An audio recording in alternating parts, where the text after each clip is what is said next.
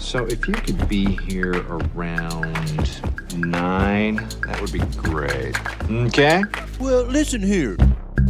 Hello, and welcome to 90 Day Fiancé MK. I'm Mr. O, and today, Miss H and I will be discussing Season 9, Episode 13 of 90 Day Fiancé. In this episode, Thais and Patrick fight over control, communication, and dad. Bilal gives Shaida a hard copy of the prenup. Emily and Kobe break the one rule they had to follow.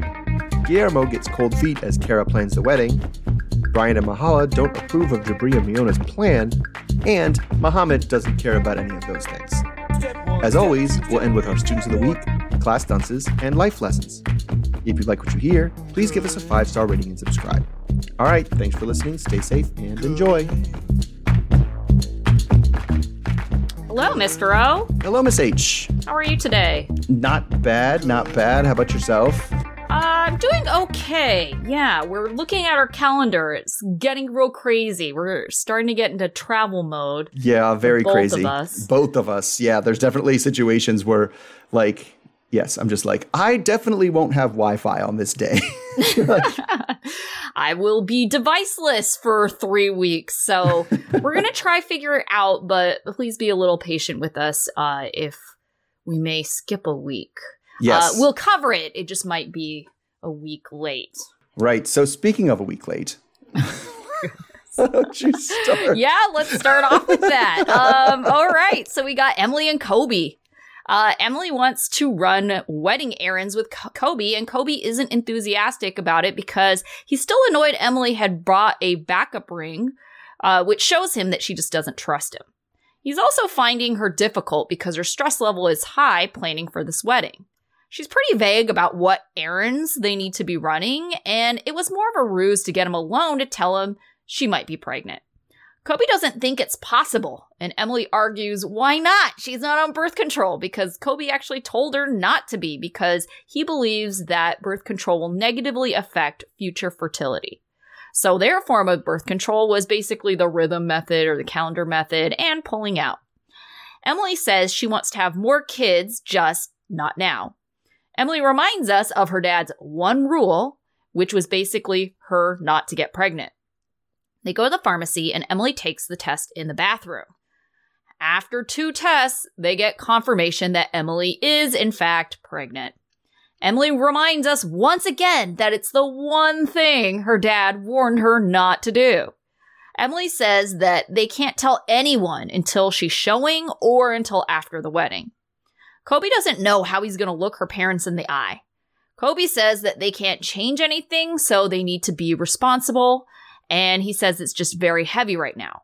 Emily is disappointed and kind of offended that Kobe isn't more happy. Okay, so do you think that's a realistic reaction for Kobe to be happy when even Emily isn't really happy? She doesn't seem happy either. That's what I didn't understand. Like, if he's matching her vibe, and she's like, well, he should have been more happy. It's like, then you should have been more happy because you're doing the same thing he's doing. Like, right. And because it is one thing to be like, you know, she's going in there not like, oh, man, this is what we planned, but isn't it great? She's like, oh, this is the one thing my dad told us not to do. Which, I mean, oh, my God. They're not the sharpest knives in the drawer here. Like. Yeah, I mean. There's so many birth control methods that they could have actually used. I did look up, because I was curious a bit, because I had heard once a statistic like, it's 80% effective using, calendar method, rhythm method, whatever. Yeah. But I also don't think that is assuming that they're still having sex and pulling out. Yes. So that's what I'm saying. So the family, the method that they were choosing is planning. The family planning, national family planning, rhythm or whatever. It's supposed to be like, oh, I'm ovulating on this date, and you're supposed to get up and take your temperature every day and things like that. Like, it's not just like, oh, I just looked at the calendar, right? And when certain benchmarks are met, you're like, nope, can't have sex for 2 weeks, right? And it's supposed to be like half of the time where you don't have sex. It's not like it's not like what they were apparently doing. And then kind of the rest of the time, you should pull out. Like, right. It's not like no, you pull out when she's ovulating or whatever, and then don't otherwise. And it was like, that's not an effective birth control method at all. That's not birth control. Like, what you're doing is just, and apparently it's not. Like, they didn't even, this is like at best, the second month that they've been there. Yeah. I think so. Cause they have 90 days to get married, and their wedding is soon-ish. Yeah. So, yeah. So they didn't even make it like then. And I was like, oh my God. So there's, like I said, a wide variety of birth control options besides the pill, which Kobe probably should do his research on. It doesn't have any, there's not really any studies that show it has a significant amount of fertility. Now, he may be right that he knows people that took the pill and then had trouble conceiving, but those people probably would have had trouble conceiving regardless of the status beforehand. Sure. And it is just difficult to tell too. I think even doctors don't really know how long after the pill, like you stop taking it, you could really be pregnant. Apparently, it kind of sounded like within a month after her taking the pill. So I don't understand why he's so worried about her future fertility. Based on my personal experience, yes, it's the next month. Right, but I've heard like multiple things, right? So doctors won't say no, because it does change for different people. It does change for different people. Just like all kinds of things are different for different people. At how you're going to react to any kind of birth control method that you choose, but like they're already proven fertile myrtles, so I don't understand why they think that. That's mine. It's like, this has happened once already. Yes. And then the other one is like, and I did feel for Kobe just to be like, well, we're going to hide this till I'm showing. And I'm like, that is not a small girl who wears big clothes, like very billowy clothes all the time. She could hide it for a long time. Yeah. Potentially, based on how she carries it, right? And I'm just like, with Kobe, it's the same thing, because we see this happen all the time, where the one person, it's their parents, and they're like, "Well, I don't want to tell them, so we're going to keep it a secret." And then when that secret comes out, who do they blame? Are they going to blame Emily? Right. No, they're going to blame Kobe. He's the one that's going to get in trouble. He's the one who is already suspicious to them anyway.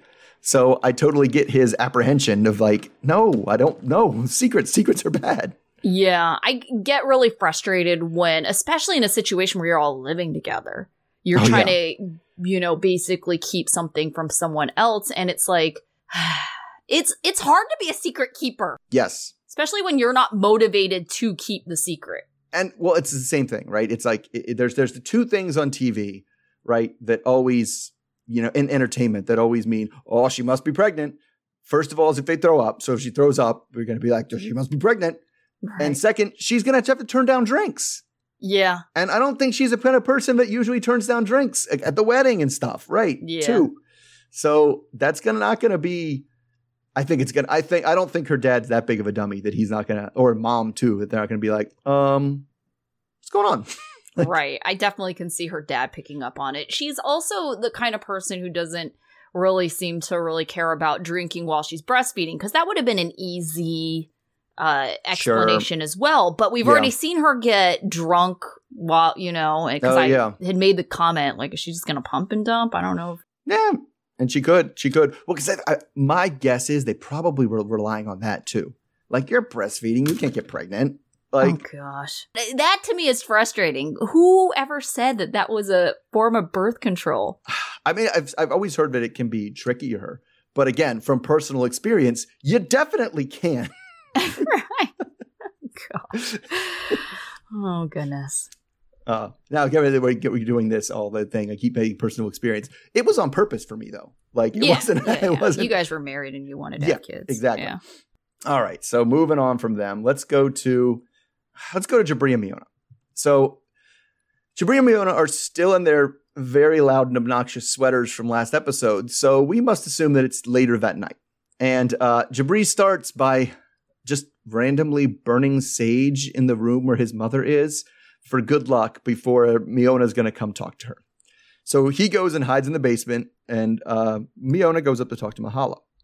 And they do jump right into it. Miona tells her that they will be doing a big wedding, maybe in about a year, but right now they're looking for elopement options. Of course, well, she says at the beach, But she's thinking Joshua Tree National Park. And as a Southern California resident, Miss H, is that on the beach? Oh, no, it's nowhere near the beach. Yeah, exactly. It's definitely a very different vibe. Right. So I was very confused about that. But anyway, she invites Mahala, who says that they would love to be there, but they don't have enough notice to leave the state that soon. So I guess they'll just go to the big one later. But also, last time Mahala hadn't heard anything, Jibri seemed like he didn't really want to get married. So what's up with that? Miona kind of smartly says that she's like, I'm not going to speak for Jibri, but he doesn't want me to leave. So Mahala very, very lukewarmly says that if that's what you guys decided as adults and you came to this decision and that's what you think is the best for you, then I guess okay, whatever. Which Miona is pretty, realistic in thinking that that's the best that was going to happen. That was the best I was going to get, so I will take it. So apparently during this very short conversation, Jibri fell asleep in the basement. So Miona thinks that the conversation with Mahala went over very well, but then we kind of bounce back and forth between Jibri and Miona's conversation and Mahala and Brian's conversation, and they have pretty different ideas of what they just talked about. So, Mahala, though, says that she had to tell them, like, oh, we won't really make it. But Mahala surprises Brian. I'm sorry, that's what Miona told Jibri, that his parents wouldn't be coming. But Mahala surprises Brian by saying, they're going to have a big wedding next year, but she's not going back to Serbia. They're still going to legally get married. And he's like, what? I don't understand.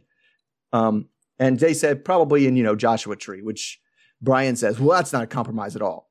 So he says it's bullshit because literally nobody supports this marriage and he isn't interested in supporting a train wreck. But Mahala cautions him that, not supporting this could ruin their relationship with Jibri.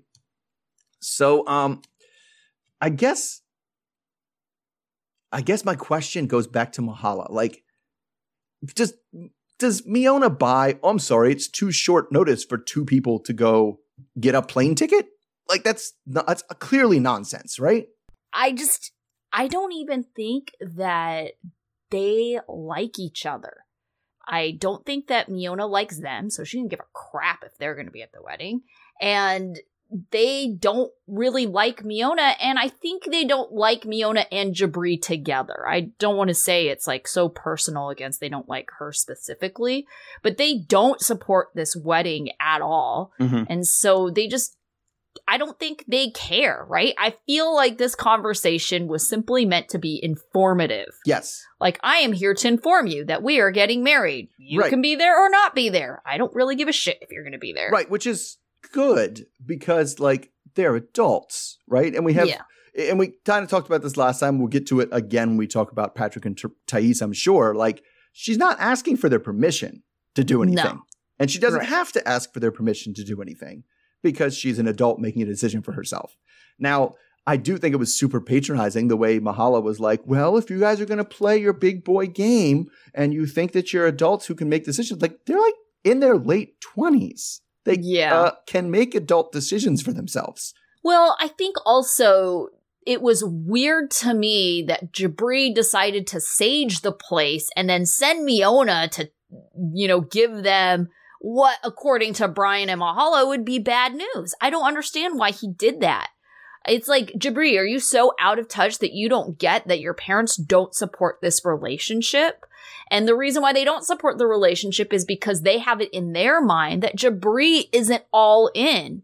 And so for them to see Miona come and tell them the news, to them, they're kind of like, well, is Jibri like doing this under duress? Yeah. Like, is he being pressured into this wedding? And more or less, it was, I got the impression from the two of them, they were like, if you talk to your parents about this, they will talk you out of it. Mm-hmm. Like, and so I'm going to tell them instead because they're not going to talk me out of it. Well, I kind of got the impression, and I kind of support this in a way, I don't think it worked out this way, was Jibri wants Miona and Mahala or his parents to have a relationship with one another outside of him. Yes. And so I think that was at least what he said. Like, I think they need to build a better relationship. So I think Miona should be the one to tell. I don't think for this specifically, maybe something a little bit more joyous in their eyes would have probably been a little better. Some good news to Mahala, not bad news to Mahala. Right. But I get what he was trying to go for, but at the same time, it's like it didn't work out that way because of how they all feel about this situation, about them thinking that Miona is pressuring Jibri into having this wedding. So, it just doesn't, hearing it from Jibri would have been better. The messenger would have been better and maybe better received. Because then it would have been like, I guess he has decided for himself. But they wouldn't. They wouldn't say that. They'd be like, well, is she pressuring you into this? Is this really what you wanted to do? Because, last time we talked, blah, blah, blah, blah, blah, blah, blah. And he just gives in because he's a pushover. Yeah. It was frustrating to me that Brian was kind of saying, well, this isn't a compromise. It absolutely is a compromise. Yes. Miona isn't getting the wedding that she wanted. She wanted the beach wedding. Instead, they're going for some cheap alternative that's just, quick and fast. And yeah, it seems weird to me that Joshua Tree is like the place that they decided on. Right. Because you still have to travel there. And it doesn't seem significantly different from the landscape that you see in, North Dakota. Yeah, probably not. Well, based on the title card, I mean, I have not ever been to North Dakota, but based on the title card of them always, pictured with cactuses and stuff. Yeah. Yeah. Right. Seems the same. But it doesn't make any sense to me. Why are you going to travel all that way? And the thing with Joshua Tree as well, it's not close to an airport. So you got to fly out there, rent a car, drive out there. It's there's significant travel associated with what you're trying to say is a quick elopement. Right. Why not do it at grandma's house or at the courthouse even? That to me just doesn't make any sense. I mean, I think it was because I think that unlike what Brian was saying, it is totally a compromise because she wanted two things from her wedding, not in Dakota, at beach. Yeah. So it's not at the beach, but it's also not in Dakota. And they couldn't get over that. Why is she she just was I kind of get it when you get a bug up your butt about something. You'd be like, no, I just wanted to get one thing out of this. And I don't want to get married in North freaking Dakota. Right? Yeah, she did say about the snow. But Joshua Tree is also very cold in the winter as well. Sure. I mean, I mean, it definitely goes into, there's a little bit of, what's it called? Conspiracy, because, we know from their social media or whatever, we know where they are we know where they ended up landing after all this, and it was Palm Springs, which is not that far away from Joshua Tree. So, right. They already kind of have a foot in Palm Springs anyway, and they're just like, well, this is a place that's near there that's nice enough, cheap alternative. Yeah. Well, and I guess the desert, even though it's not warm by any means, it's also not snowing. So yeah. Well, wherever like that gets you get that the sun goes down, it gets very cold. But she's like snow in my veil. She was weirdly offended by snow in my veil, but right. I just think she wanted to get something out of it. She's like, I don't want to get married by your grandmother in our backyard. I'm not doing that. Not North Dakota. Or whatever. Yeah. Which Dakota are they even in? Are they in North or South? I don't know. I think it might be South. We apologize to anyone who's from the Dakotas. Oh, that's one of my weird little political hobby horses. That there should not be two Dakotas. That was bullshit. That was a ploy to get more Republican senators back in the 1800s. There should only be one Dakota. All right. Let's move on to a couple that also, is trying to compromise here. And that's Kara and Guillermo. So, well, maybe. I don't know. One person trying to compromise. I'm not sure what's going on there. You're like, I don't think compromise is happening at all. Kara is putting together wedding favors of bottles of Patron for their now 40 guests. Kara is in full-on wedding planning mode, which included wedding dress shopping, meeting with an officiant who gave them questionably amusing marriage advice, and choosing a venue. Kara is also trying to keep things cheap by doing things herself, and she admits to not having Guillermo do much because she just doesn't trust him, mostly because he doesn't know the area and she worries that he might mess up details. Guillermo is also helping with the favors while Kara asks him about his suit and his vows.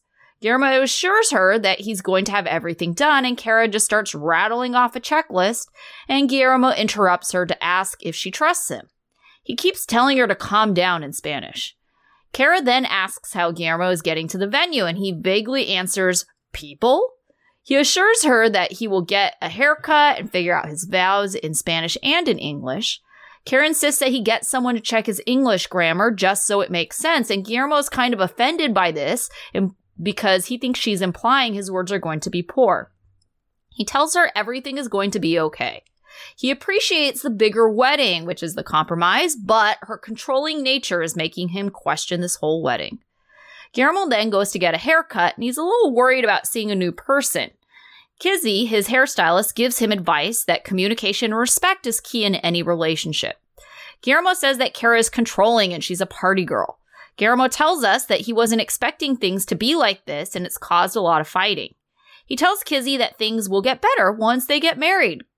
Kizzy disagrees and thinks that they need to communicate and resolve their issues or just accept how things are because things aren't going to get better or change on their own. Later, Kara and Guillermo have a date night where Guillermo brings up his concerns about her partying and asks if things are going to change. Kara says she's feeling overwhelmed with love, but wonders where this is all coming from. Guillermo assures her that he still loves her, he just wants to know if she's going to change. Kara is frustrated that he's bringing up these issues when they're getting married in 2 days and thinks that if he really cared about this, he should have tried to figure this out before. Kara has a very dismissive demeanor towards him. Guillermo says she treats him like a kid and an idiot and mistreats him in front of her friends. Kara says she's always been herself, so he knew exactly what he was getting into, and she tells him not to marry her if he really feels this way. Kara basically tells him she's not going to change, and she wants to leave so he can think about whatever. All right, so did Guillermo really think that she was going to change after the wedding? Like, what made him think that this wedding was somehow going to change the way that they are in their relationship? I mean, I think because from his perspective, she already changed once. And he was like, so you're going to go like back to the way you were in the Dominican? Because I like Dominican Kara a lot better than I like Virginia Kara. Well, it sounded like Dominican Kara still partied. And I mean, this is the first we're really having him verbalize that this is an issue for them, I feel. Yeah. I mean, it is because part of it just comes from how extraordinarily young he is, right? He's super, super young. And she is super, super patronizing. Like, all the time. Like, I see it like through it, and I was like, wow, that would be annoying if someone treated me like that. Like, that's one of those things I don't think it's going to change immediately after the wedding.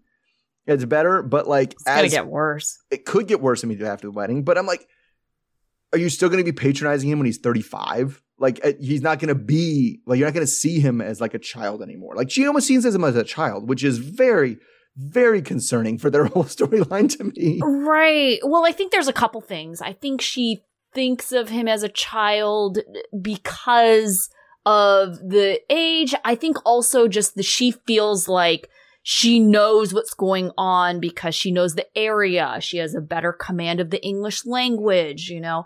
So I think those are all elements that could improve with time. If he knows the area, you know, they've been living there for a while, his English gets better. But I don't think it's going to change, like, even if he's older, because I think that's just how she is. I would venture a guess that she talks to almost everyone in her life like this. It is not exclusive to Guillermo. I don't know. Maybe she could, but I think that, I don't know. I think that there's a certain level of, I think she has a hierarchy in her head of people that I talk down to because they clearly need my help, and clearly, and people that are not, because I don't know that we've seen her with their family and we've seen her with some friends, and she doesn't really seem to talk down to her friends. Like the mustache guy that she had like drinks with at the mall or whatever, like, she didn't really talk down to him the same way. Yeah, but I think it's one of those things where it's like the people closest to you will see all sides of you, and I think that's just a side of her. Yeah, that may be. So if she was dating Mustache Guy again, I feel like, or not Mustache Guy, I was thinking of her weirdo. Oh, no, the rapper. Kevin Federline, the rapper. ex. Yeah. If, you know, I could see her being like that with that guy. Yeah. Anyone that's in a relationship with her, I feel like she's gonna treat like. But I feel like Guillermo she is the kind of person that's going to pick out people for a relationship that she can treat like that. Yes, I also feel like that would probably, in her mind, be a better match. Although I did feel, I don't know, you can talk about this. I definitely felt for Guillermo when he was like, what am I going to trust the first barber I see? Like, it is tough. That is a challenge to find a good barber who doesn't mess up your hair. And like, I don't know what you thought about it. I thought the barber really kind of messed up his hair. It was odd. Like, I was watching her.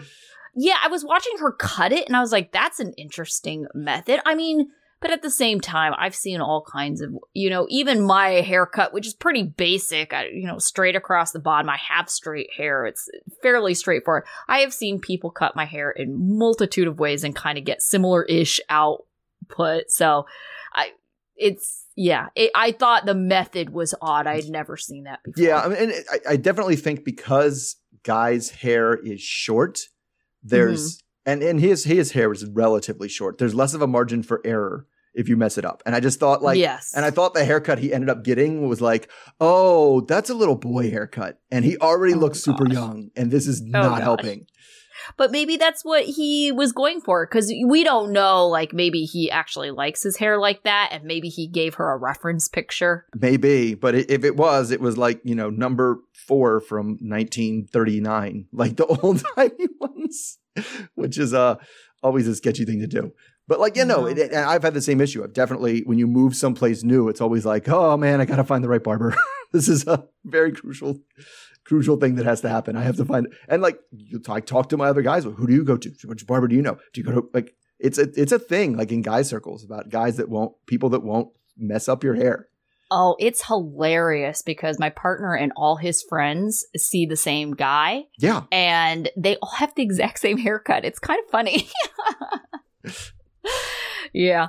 But I actually, haircuts aside, appreciated the advice that Kizzy was giving him, because I was thinking the exact same thing. Like, Guillermo said something super naive, like, oh, things will get better once they get married. Why? No. What's happening? And Kizzy's like, no, they're not going to get resolved unless you actually communicate with one another, or just accept that that's how things are and move on. Right. The only thing that gets, like I said before, the only thing that gets resolved by getting married is if your problem was, I'm upset we're not married yet.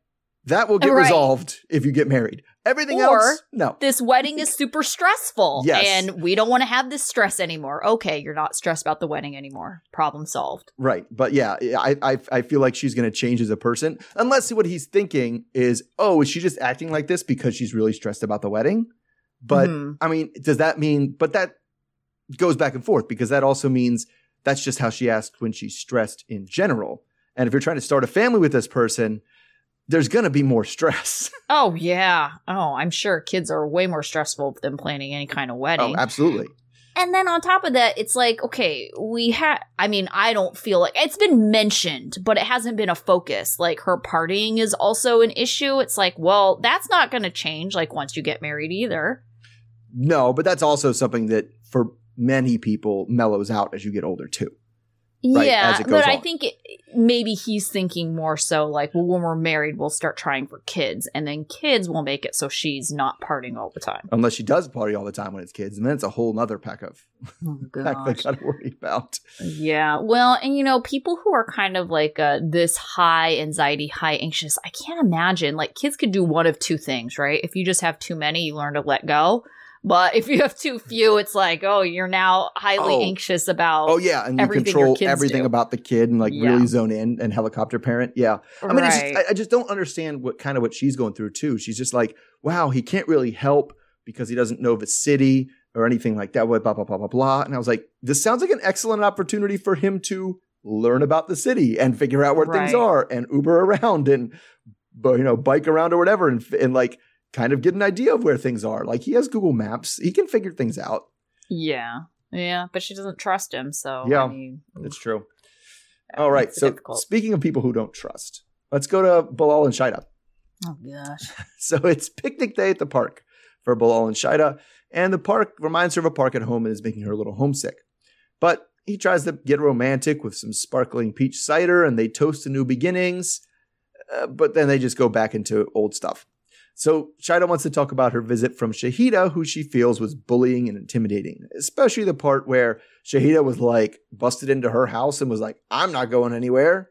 And she was like, there was fire in her eyes and everything. But the part that really bothered her comes up, and that's how Shahida thought it was her business to butt in and talk about this prenup. So Bilal does agree that the prenup is none of Shahida's business, but, we really should still do a prenup. So she says she'll think about it, but she doesn't want people who are not in the house. I actually like this phrase. She's like, I don't want people who aren't in our household counting your money.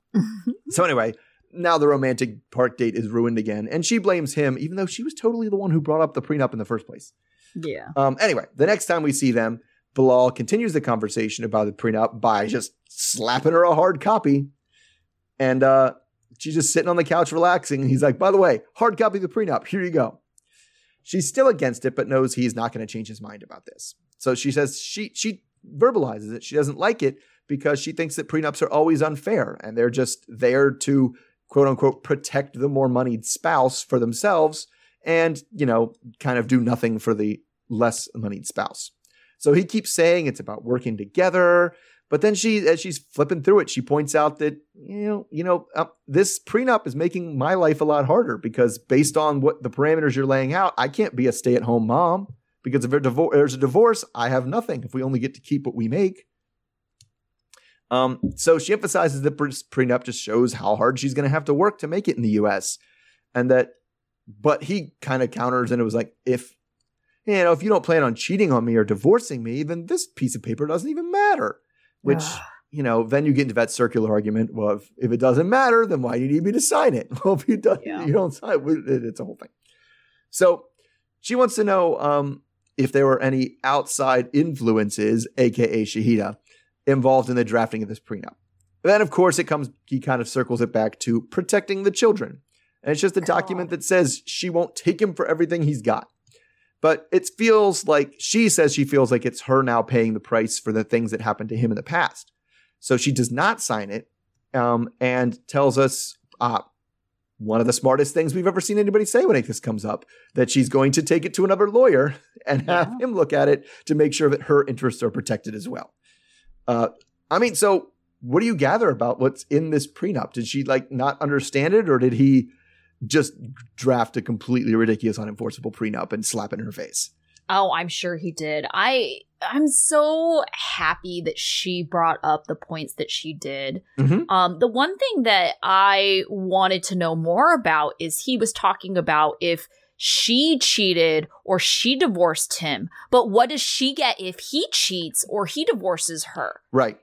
So it's like if he cheats, then their marriage is dissolved and he gets to keep everything he had, So it's like that still doesn't put her in the best place. And exactly what she was saying, I didn't even think about, she's going to have to work in order to earn her part of, the relationship, because that is the way that that's set up. That's so unfair to her because she's never going to feel stable in the relationship. If he ever decided to leave, she would have nothing. Right.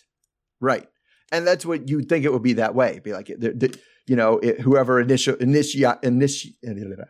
whoever starts the divorce kind of has, it depends. Because it can't be like, well, if you cheat on me, you get nothing. If I just decide I'm done with you and I go cheat on you, you get nothing. That can't be the way it works, right? Right. And so I 100% was cheering when she said, I'm going to need to talk to a lawyer. And I was like, yes, because I want a lawyer so badly to put clauses in there or to give her something to make her feel like, if things go south and it isn't her fault, that she is, compensated, or at least she hasn't spent years and years and years building this household and she gets none of it. Right. That's just not fair. Even if you look at the precondition of them getting together, because yes, I'm even concerned about the premarital assets, right? Which is always, you keep your premarital assets. Well, she, in order to get into this marriage, had to give up all of her premarital assets. Right. Yeah. Right. And so it wouldn't be fair if they got divorced the next day because she had to give everything up. to come here. And then he is going to leave her high and dry and be like, nope, I'm going to keep my house later. And you know he will. Like, that's how he comes off. This is a business transaction. Blah. Yeah. What a weird thing to keep saying. Like, about talking about business. It's a contract. Well, yeah. And you know what you do in contracts? I'm going to get the most out of this contract I can too. So we're going to, like, you know, if you want to play business, we'll play business. But if we're playing business, it's not just me signing a letter that you give me. It's me coming back with you with a counteroffer, right? Right. Yeah. I want her to be in a situation that is fair. And, you know, I kind of wonder a little bit, how do you determine what is fair, you know, because neither of us have been in this kind of situation. But if you have someone who is a stay-at-home mom, and this is assuming that they're going to have a future child because that's what she wants, right? You know, and she's a stay-at-home mom. She's the one who's, you know, helping run the household. But at the same time, that doesn't equate to money in the bank or assets for herself individually. No, but and the law recognizes generally that, yes, the other spouse would not have been able to make as much money, right, if they did not have a stay-at-home mom in the house taking care of the household. Right? Yeah. So, I mean, like, how much does she get compensated for running the household? Right. You know, and is he trying to drop this prenup so she doesn't even get that? Yeah. And those are the kind of things that I'm like, and because there is a, you know, general idea that that the prenup can be, you know, unconscionable, where it's like, yes, if you're like, no, I get everything, all of your things, all of my things, everything is mine. You get nothing. That was on the prenup. They'll look at the prenup and be like, yeah, no, we're not enforcing that. Like, that's not reasonable. Well, and especially if what she wants comes to pass and there's children, right? They're not going to be like, oh yeah, the mother of these children get nothing. Like, she has to go back into Trinidad and live in poverty. So that's what we want. That's what's best for the children. Like, no, it's going to get once you get to the best of the children stuff, things get changed significantly. Right. Because you can't have a prenup that overrides like the state's child support calculations. Yeah. Yeah. So, do you think that Bilal talked to Shahida about the prenup? Because he's acting dumb about it. What do you mean? Like, how would she even know of the details of this prenup if they didn't have a conversation about it? Oh, they definitely had a conversation about it. Yeah, but he's acting all dumb, like, well, I don't know why she would talk to you about that. Yeah, I don't know that he like sicked her on Shida. It was like, oh, you need to go talk to her about the prenup, because I don't even think he's that dumb. I don't know how he imagined that. I wouldn't put it past him. I don't know how he imagined that would work. But wouldn't you? But I say he's not that dumb. I wouldn't say he's not that nefarious. He would do it if he thought it would help his cause. Yes, and I think he thought it would help his cause. Like, oh, have more people gang up on her. Oh, more people, I guess. I don't know. That just seems counterintuitive to me. Like, that seems like the worst way. Like, have more people attack her and more people calling her well, he doesn't think bitch. of it as an attack. He thinks of it as reasoning. Yes. Oh, I just need more people to reason with her and to get her to see that this is the logical choice and the right answer. Right. I think that's how he sees it. Yeah. And yes. And I get that there's things about the children. And I'm not saying they shouldn't have a prenup, especially when it's going to be like, oh, this is what I'm protecting for my children. But you would kind of put the stuff away in your children's name anyway if you wanted it to be theirs, right? But yeah, it's just the idea of it. Because he backs up to that at the last possible moment every time when she's like, this makes it seem like you don't trust me. It seems like you just think I'm after all your money. He's like, protecting the kids. Think about the children. Yeah. Won't someone please think of the children? Like, right? He just busts it out at the very end. So I don't know. He thinks he's way smarter than he is. Yes. Oh, you know what frustrates me the most? I feel like I've said this before, but it's like his dumb face is the thumbnail of the show on Discovery Plus. And every time I navigate to this, I'm like, oh, this guy. Yeah. This guy. Yes. I mean, because you're right. He does have that, you know, of course she'll come around to my extremely wise thoughts and logic of reasoning. And yes, this is obviously the way it goes. Kind of not realizing that like other people can have come to different opinions based on the same set of facts, right? He's so ridiculous. All right. Speaking of ridiculous, let's move on to Eva Muhammad. So Eve and Mohammed are going to check out a wedding venue.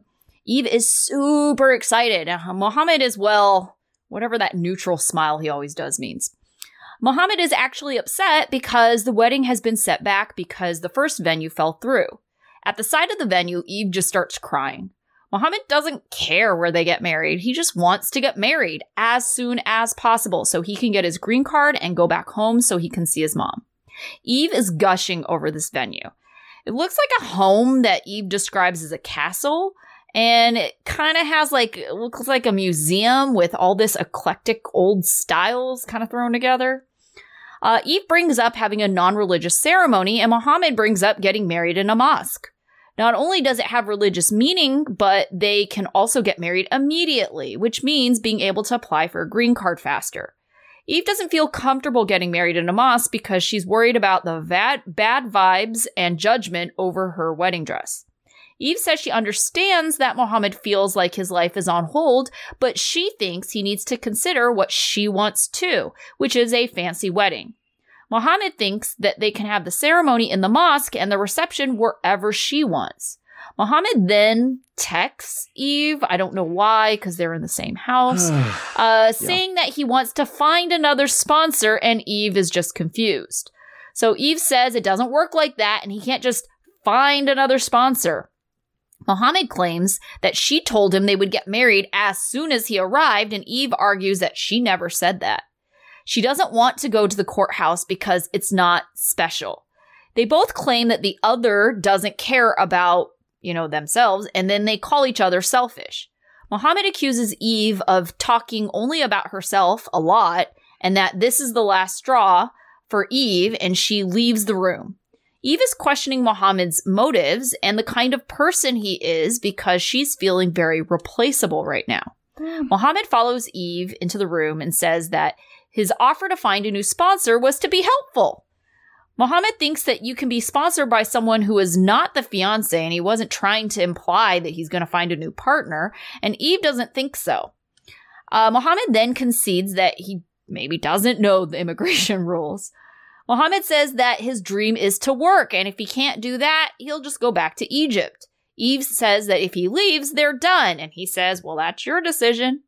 All right, so both of them are claiming that the other is being selfish. Who do you think is being more selfish in this situation? Oh, Mohammed. Really? Yes, Mohammed.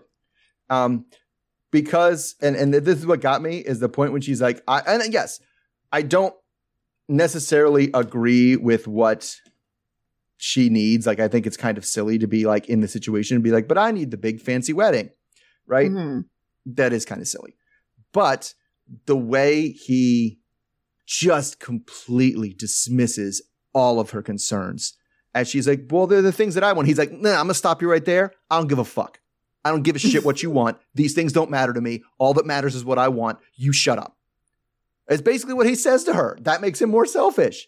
Because it's not, he's not talking, and he's like, oh, I need to get back to see my mom. I need to be able to work. She's talking about a delay of 3 to 4 weeks, and he's acting like she's talking about 3 to 4 years before he can do that.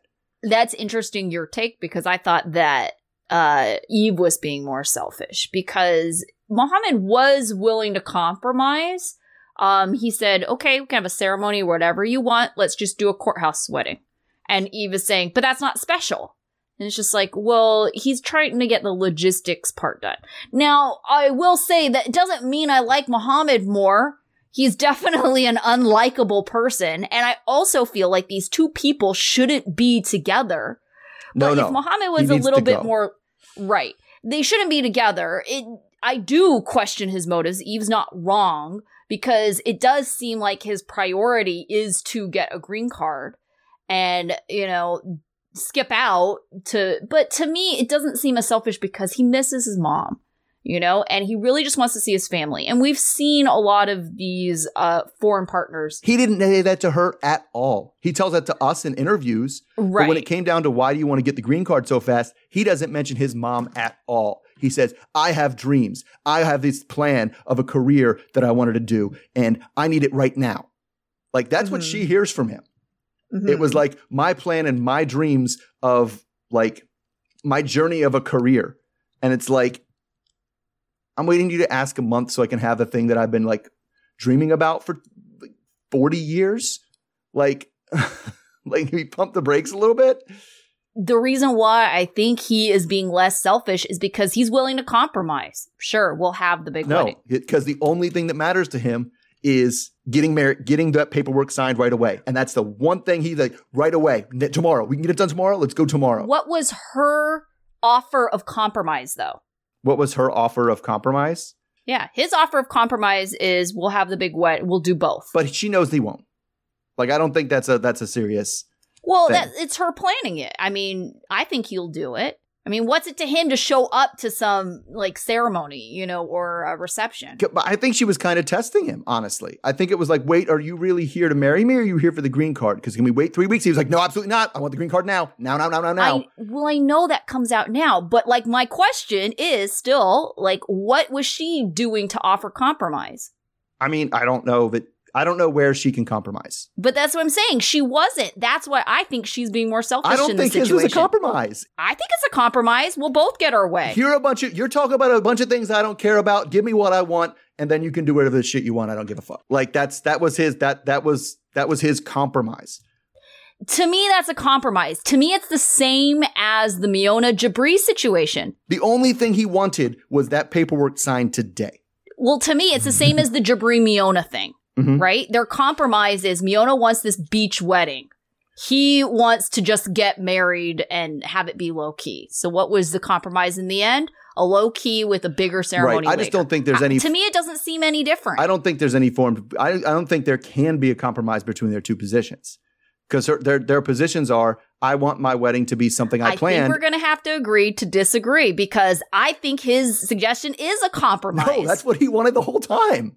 No, he doesn't even give a crap about the big wedding. He's saying, okay, we can have the big wedding, but we also need to get married now in the courthouse. No, because that's different. That's not something he didn't disagree with the big wedding. It's not something he's giving up, like, or moving or moving it on.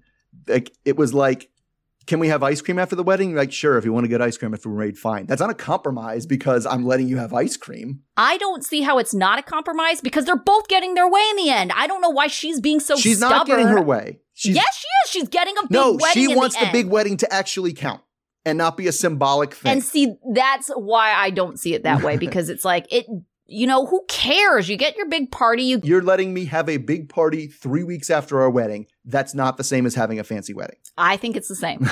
Yeah, that's where the disagreement comes up. But the thing is, they don't communicate that. They don't come to that base thing of what does it matter? Because she was like, because she never says that. He never says, I want to go back to see my mom. She never says, if it's not a wedding if we don't actually get married that day. Right? Because that's what her base motivation is. That's what her thing is. Like, if we have a party after the wedding or a ceremony after the wedding, that's not a wedding. That doesn't count as a wedding for me. We got married at the courthouse, and our wedding date is that date at the courthouse. It wasn't the date that I had my special day. That's not the same thing. But she doesn't articulate that to him at all. I don't think it matters. But I mean, that's personally, I don't think it matters. Right. And maybe it was a little off-putting by the way he talked to her, which I thought was... Oh, I don't think he's a likable person. I do not like this guy. I don't think they should be getting married. It's hard for me to think you're compromising when you're being incredibly I don't think I've ever seen anybody be as disrespectful as he is on the show to her. I don't think I've ever heard anybody say, I don't care about those things. I feel like I heard that. No, just so bluntly, like in a matter of speaking, but just for him to be like it's, put it this way, it's the kind of behavior I do when I go and buy cars that always gets me kicked out of a car dealership. Like, when I say, I mean, and so to me, that's like, yeah, I've definitely had them to the point where I've said that. They brought in, well, here, this is the best price we can do for the car. Here's how much I paid. And I always go, I don't care how much you paid. And then you know what they say? Okay, sir, thanks for coming. You're leaving now. But to me, and like the cherry on top of his, what I thought was his terrible behavior, was he went to leave. I'll go back to Egypt. And then what was the next thing he said? Buy me a ticket. Yeah, but I think he is isn't wrong in that she is legally obligated to buy him a ticket. Oh. That whole sponsor thing. It's just like, yeah, that to me is like, that's just like, I don't know. I'm thinking about my kids doing something. I'm going to do something. I'm going to defy you and get back. Pay for it, please. Like, if you get back to Egypt, big boy, you get back to Egypt. Go ahead. Yeah, I don't see how he's going to if he doesn't have any money. That also is crazy to me that you came with not even enough money for a plane ticket. Mm-hmm. That seems crazy. All right, heated. All right, last up, Patrick and Thais. See, with 30 days left to wed, and Patrick is trying to put things together, even though he says he doesn't plan on going through with the wedding until and unless Thais tells her father. So he wants to get married. He makes a big deal out of getting married on 2/22/22, when the family is going to be getting together in Orlando anyway. But Thais had her own plans that got shot down, like Vegas. So she feels like this is another instance where Patrick is just like telling her the plan instead of collaborating with her on a plan. So he feels like this is him including her because, he's telling her about it before he booked and paid for everything, which he could have just done because he's paying for everything. So he insists it'll be a good time, and she's just kind of like, okay, fine, whatever. But then we see something new. Apparently, Thais has friends in America. So she goes to have drinks with Anijah and Kayla. So Kayla is one of those like crazy bitches that she hated from John's party. So maybe John's party wasn't the worst idea. Anyway, and she was introduced through Anijah through her. And Anijah is another Brazilian expat. So they have since become pretty good friends. So they quickly get to the topic of wedding planning and how, also how her father doesn't know there's even a wedding. So both the other girls are like, wow, my dad would hate that guy if I got married without him knowing. So she also mentions that she's getting unsure about the wedding now because of how controlling Patrick is, making all the decisions, including apparently who's even going to be doing her hair and makeup, which she says he picked for her. But she's especially frustrated because there's kind of no in between here. She can't she either has to go through with the wedding or go back to Brazil. There's not like a middle option for her. There's all or nothing kind of. So then it's time for Patrick and John to see what they're thinking. So they're going suits shopping for the wedding. And they start by looking at blue suits with pinstripes. So I feel like there's no way to go but up from that. Even if the blue suit does have the approval of John and his impetuous taste. Yeah. So it takes 3 people to get Patrick's neck button buttoned. And as they're waiting, John and Patrick start talking about, how ready are you for this? And being married to Thais and what's coming. And John thinks Patrick needs to slow down. I don't know how he has the facilities to slow down. It's the 90-day thing. But since the finish line is in sight, our favorite thing, things will probably just start moving faster because that's how Patrick is. So John asks if he's happy, and Patrick is more or less like, well, no, because the wedding is really stressful. So we also get to hear Patrick's side of the makeup artist issue. So he says he didn't pick her. He just was like, Thais sent him a name, so he booked it. So it seems like it was more of a communication thing than a control thing. He also feels like he can't tell her about any of what he's struggling with because they're probably, less than the troubles she's having in with her family and home. So then we kind of see them come back together. We see what they both have to hatch out this relationship independently. So they have a chance to talk it over his acai bowl. And Thais talks about how her, she told her friends that he's really controlling, but he doesn't see it as controlling. He just sees it as somebody who gets stuff done, especially since, she can't speak very good English. So she can't be doing any of the calling and booking for anything. So he also thinks that, he has to do more because this wedding can't be all that important to her if she won't even tell her dad about it. So then they go in circles for a little while until she eventually tells him that she has her doubts, which is his opening to talk about his doubts too, especially why? Because she won't tell dad, which seems like him trying to change the subject to her.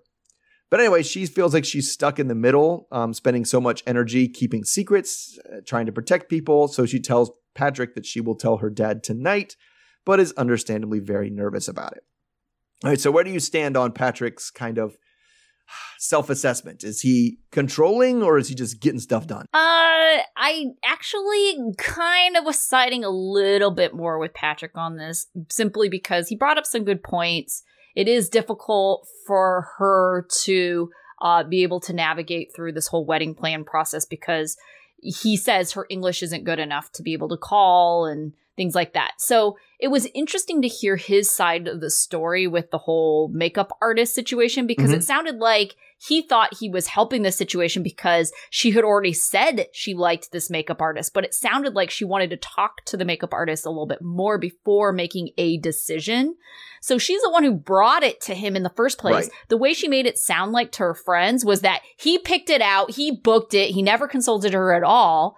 From his point of view, she brought him a name. And, you know, I think she thought, oh, we'll have a conversation with this person. And then Patrick kind of interpreted that to mean like, oh, well, this is the name. You know, we'll get a contract. Yeah. This is it. So I don't know. I think like he is well intentioned. He's not trying to be controlling.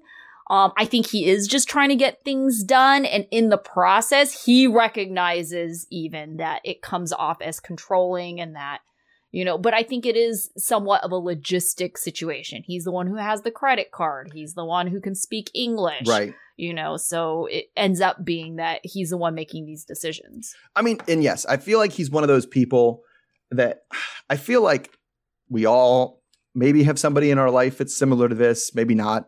But like, you ever have the person who, when you're starting to talk about, hey, maybe we'll take this trip. And, you know, I'm thinking about going to Vegas on this date. And then the next thing you hear from them, like 12 hours later, is like, okay, I booked it. And you're like, well, you didn't, what? No. Like, like, I feel like that's me. It kind of is sometimes. Yeah. But like, yeah. But people who like, you know, oh, let's have this discussion about something. You're like, bought it. And you're like, wait, we didn't have the discussion. Right. But I mean, it's understandable because he does run a business, and it's like he runs a business where he's just like, nope, got to do it now. If I don't do it now, it's not going to get done. Do it, done. Like, you gave me a name. She might be. What are we gonna? We don't have time to talk to her. When are we going to set up a phone call? She might be booked. We're trying to get married in 3 weeks, right? Right. Like, yeah, we got to get it. If she's available now, we got to get it. We got to jump on that. So he's very much a lock it down type person. Right. And that's part of the reason why I am the person who you talk to me about like a trip and I'm booking it 12 hours later. And it's because, you know, like for flights, especially if it includes a flight, it's like stuff like that is so variable. You know, if you book it, you know, even a difference of a day, the price can change. And so it's like, if I see a good deal, then I'll book it. If it's something like the flight is like, yeah, I feel like it'll go down, then I'm okay like sitting on it. So to me, it's kind of the same thing. You know, it's like a logistic thing. If Patrick is concerned that this person is going to get booked up right away, I could see him wanting to jump on this and being like, well, you said that this was something you're interested in. We need someone. It's better than being left with no options. Yes. Yeah. I mean, so I think it's a little bit in between. I just think it's a personality type that she might not have come across before. Sure. That, you know, I'm very familiar with. And it's like, because I do think she's not quite right. I don't think he's doing it to be like, no, I don't want you to have a say. I don't want to right. make I mean, I do say that, but the part where he was like, I'm well within my rights, just buy it anyway because I'm paying for it. That was messed up. Yeah. I did not agree with him there. Yeah. Because it's like it takes two people to get married. Go ahead and book that wedding in Orlando. See who's on the aisle with you. Yeah. Yeah. Yeah. But and I think also the way he talked about it also makes it seem like it's not a discussion. It does make it seem like he is simply informing her of what the plans are. Yes, it does. And it does. It wasn't like, hey, what do you think about getting married in Orlando? Because, you know, right. It was, we're getting married in Orlando. Like, yes, on this date. Yeah. It's like, and then she brings up the fact like, oh, well, you're not discussing. Well, yes, this is a discussion. I haven't booked anything yet. And it's like, but it doesn't feel like a discussion. Yes. It doesn't feel like if I told you no, you would then not book it. Right. Like, yes. It's really feeling like you're informing me rather than telling me. But I mean, all right. So then we go back to, it kept coming around. No matter what happened, it came back to her dad, right? Yeah. I mean, how are we predicting that's going to go? Because I can't imagine it's good. Yeah, it's going to be difficult, especially because I think the dad might have reacted better if she had told him in person, because then it doesn't seem so much like, okay, because like even think about the Jibri and Miona situation, you know, like maybe the dad is thinking like, oh, she's under duress. That's the reason why she's making this decision. And if he doesn't see her in person, like he could just think that in his mind. Right? There's got to be some situation like in person, and he's going to feel like helpless and not like as genuine as if she was there and telling him, no, I want to marry this person. And Patrick wasn't around, you know, when they're having this conversation. So I think she should have told him before they left, but it's kind of too late for that. The ship has sailed on that one. So I don't think he's going to be very happy. I don't know if he's going to really believe her, but at the same time, as much as he's going to feel negatively about this, what can he really do?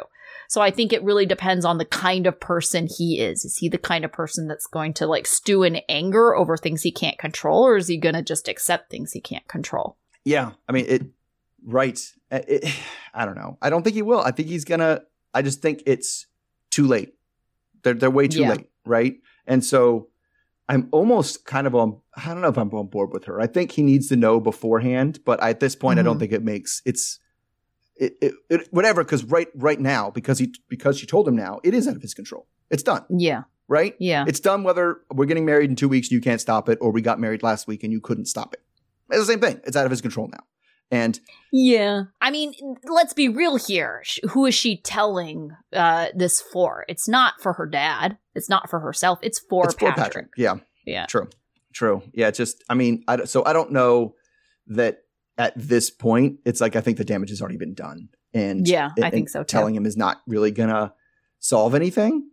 No. Other than it won't be something he can yell about anymore or bring the conversations to.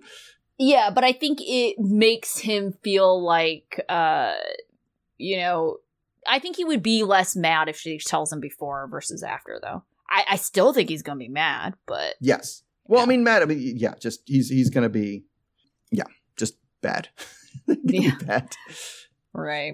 Okay, so a lot going on this week, but we did not hear from Ari and Binyam. So out of the group, who was your student of the week? I said Shida.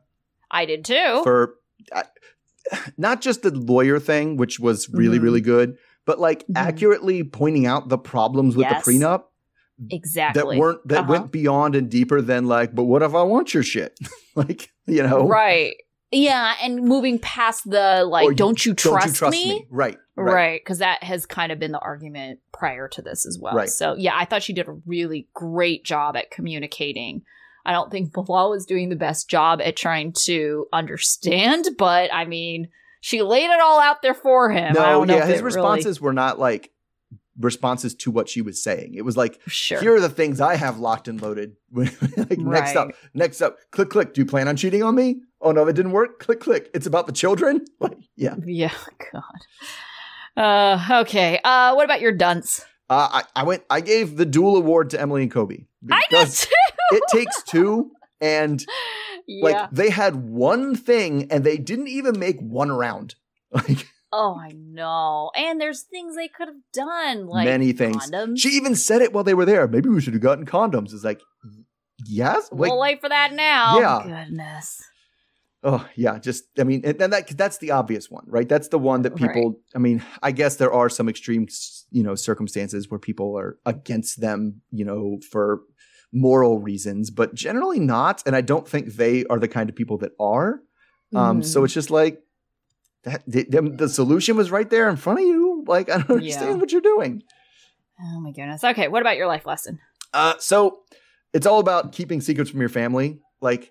And this goes to Emily and Kobe, and it also goes to Thais. Like, especially secrets that it's like, this is 100% going to be found out at some point.